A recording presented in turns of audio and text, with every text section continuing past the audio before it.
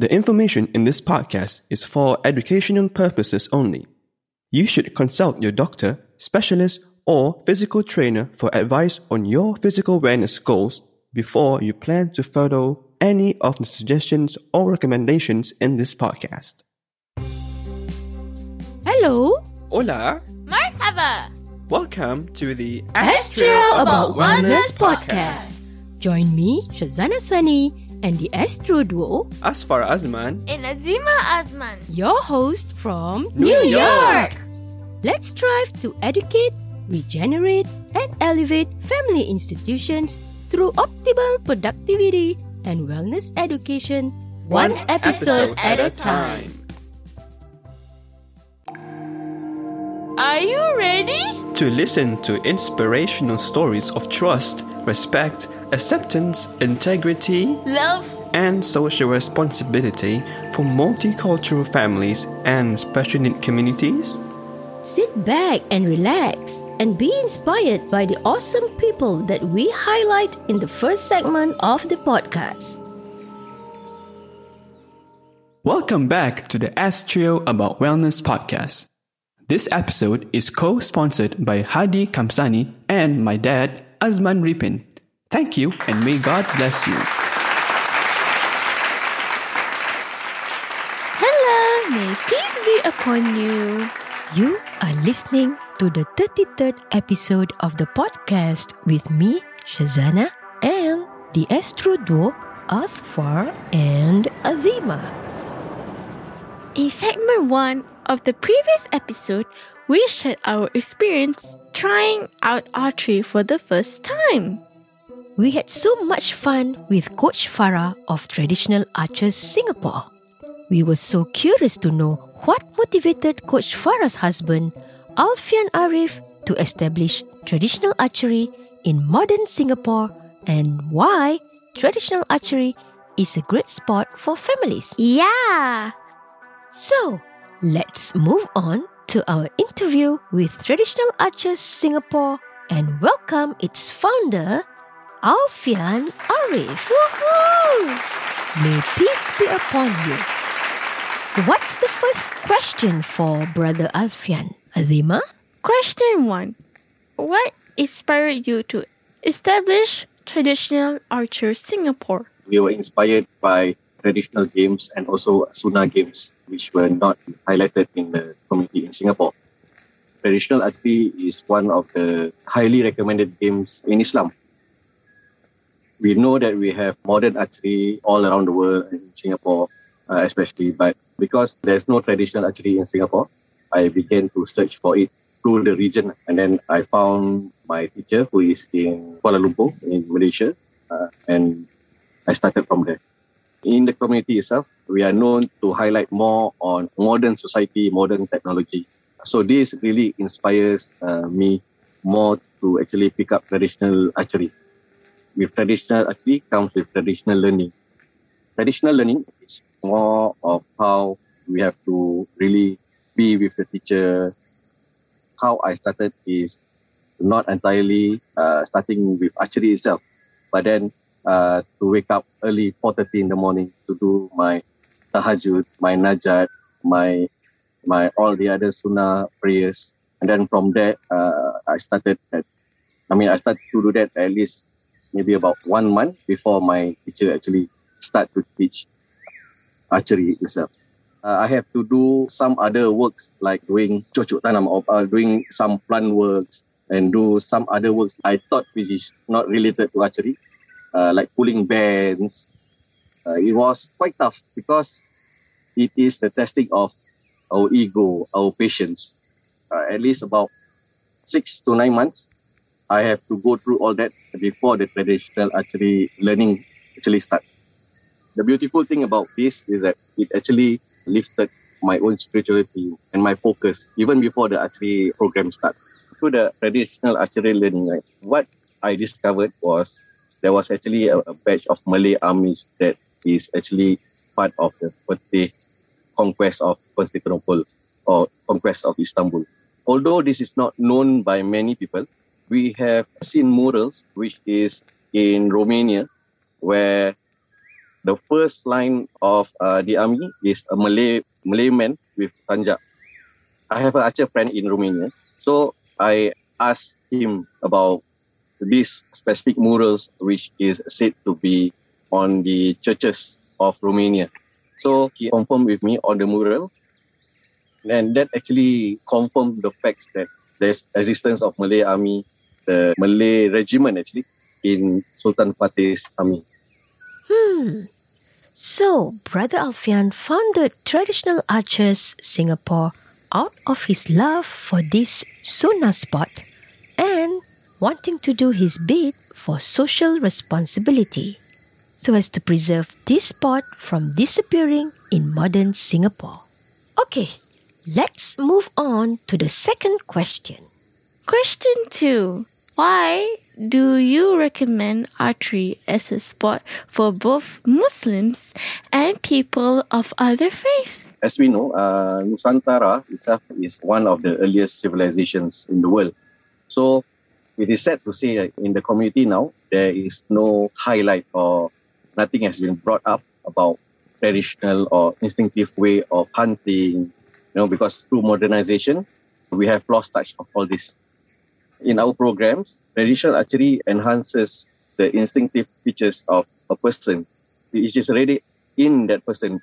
Traditional archery is more on yourself, enhancing your capabilities rather than depending on equipments. But for traditional archery, you have a bow and then you have arrow.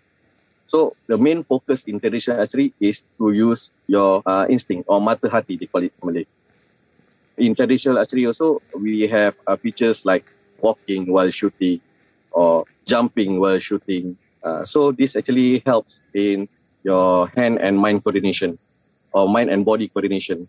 Unlike, rifles, it's very hard to see that unless you are really in the army, then you have to walk and shoot as a recreational sport. Traditional archery, we can walk and shoot, jump and shoot, and then we also have running over obstacles and shoot. So these are the ones that actually help you advance your instinctive features. International competitions in traditional archery, we have games like, for example, in Hungary, we have 3 different settings of competition. The first day, we have a forest setting, which is like hunting. They have 3D targets of bears or pigeons, which are hidden, but then we don't know the actual distance of that target. So it is how well you understand your bows and arrows. Another example of setting is we shoot from the tower of a castle. We have never experienced that before in Singapore. So in Hungary, this is what I experienced. At a height of maybe 7 stories and then shooting down, the target is directly down, and we have to do stances called Jamal, which is an example of shooting down the well during the war times, or shooting down the castle wall where the enemy soldiers are climbing up the castle on the wall, and then those archers on the wall shooting downwards. So it's not a straightforward shooting. And then we also have, like I said earlier, dynamic runs where we have to run to a certain station, and while panting, we have to calm ourselves down to shoot certain targets and then run again. Like, for example, in Malaysia, we did this competition called the Spartan Archery, where we have to run at least 400 meters. I myself seldom jog, but then at the end of that competition, my legs were really stressed. I couldn't move my legs, so I was just lying down. My archer friends were, relax. Like, I have to really calm down my legs. Were really stiff at the point of time. These are kind of experience that we actually joined traditional archery for. Bravo! Did you know that you can show your support for the Astro About Awareness podcast by shopping at an online shop? Before we end segment 1, we'd like to invite you once again to check out Astrovelo Shop, apparel for women and kids in America at https://astrovelo.shop.social. Free shipping for delivery in the USA for any orders above $59. Stay tuned to segment 1 in the next episode. And listen to stories of trust, respect, acceptance, integrity, love, and social responsibility.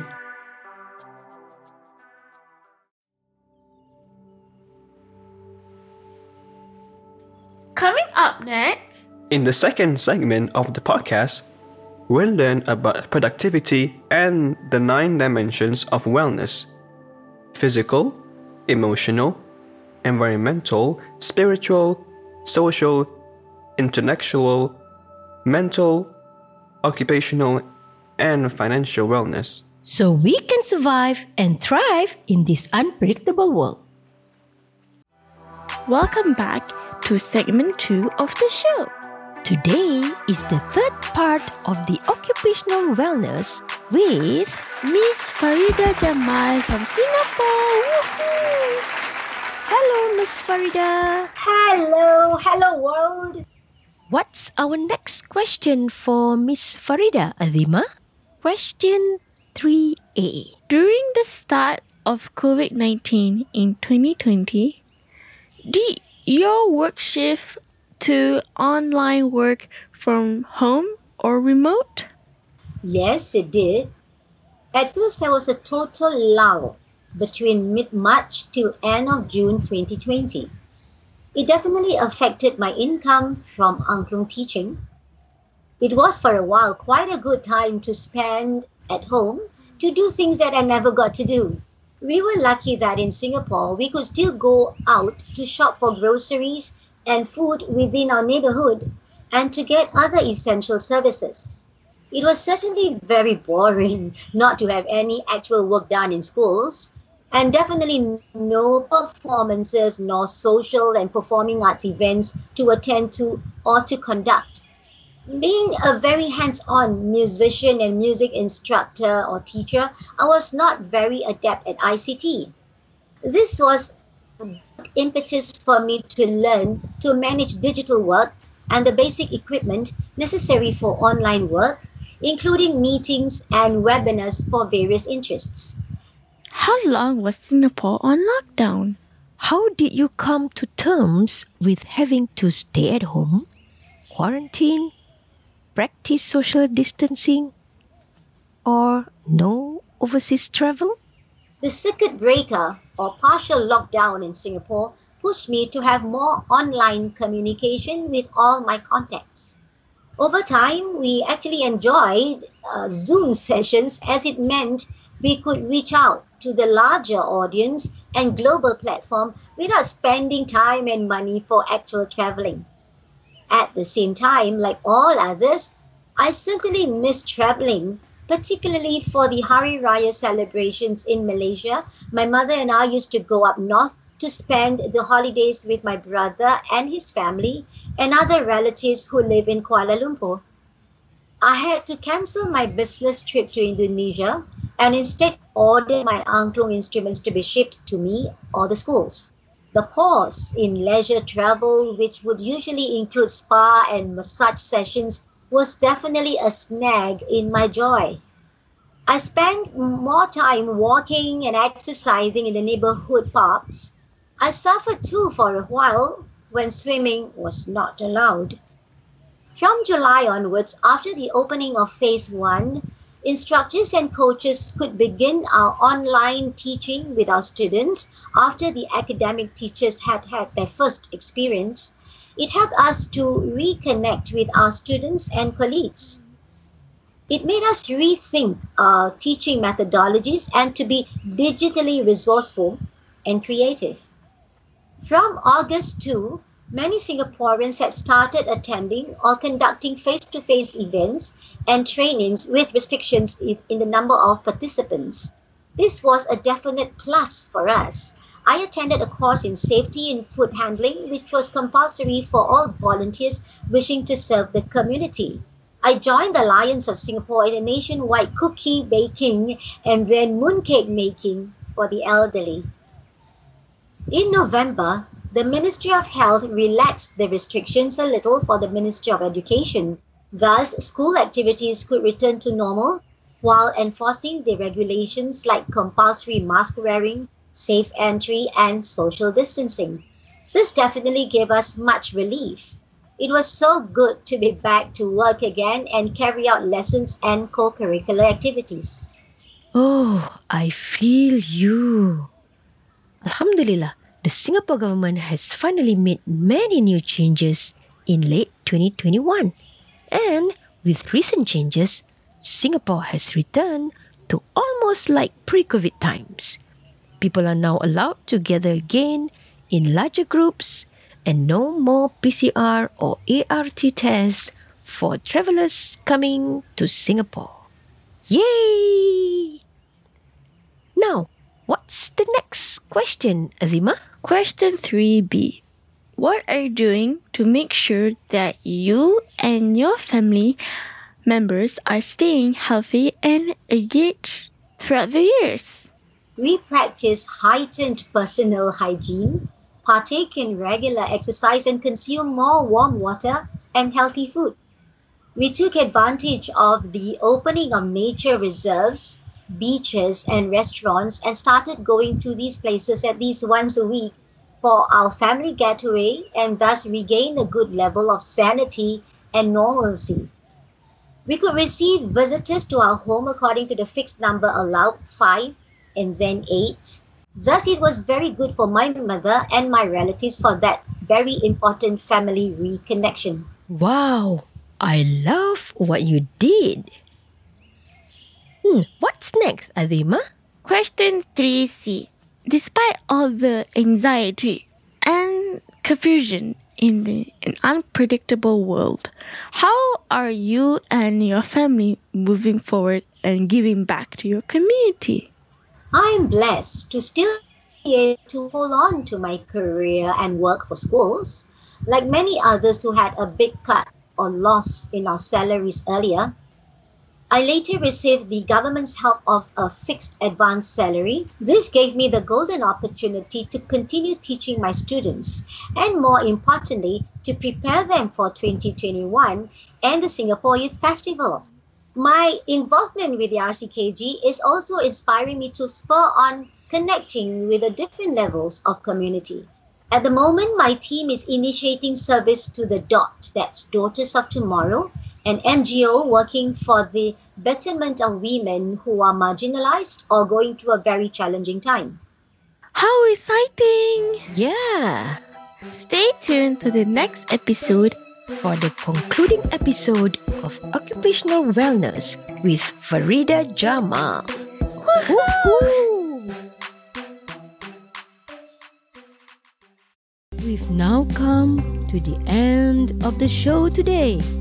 If you have enjoyed our show, like us on Instagram, Facebook, and Twitter at Astrowello, ASKTRIOWELLO. send us your feedback to shazana@astrowello.com. Visit our website at astrowello.com and subscribe to Astro About Wellness Podcast. Woohoo!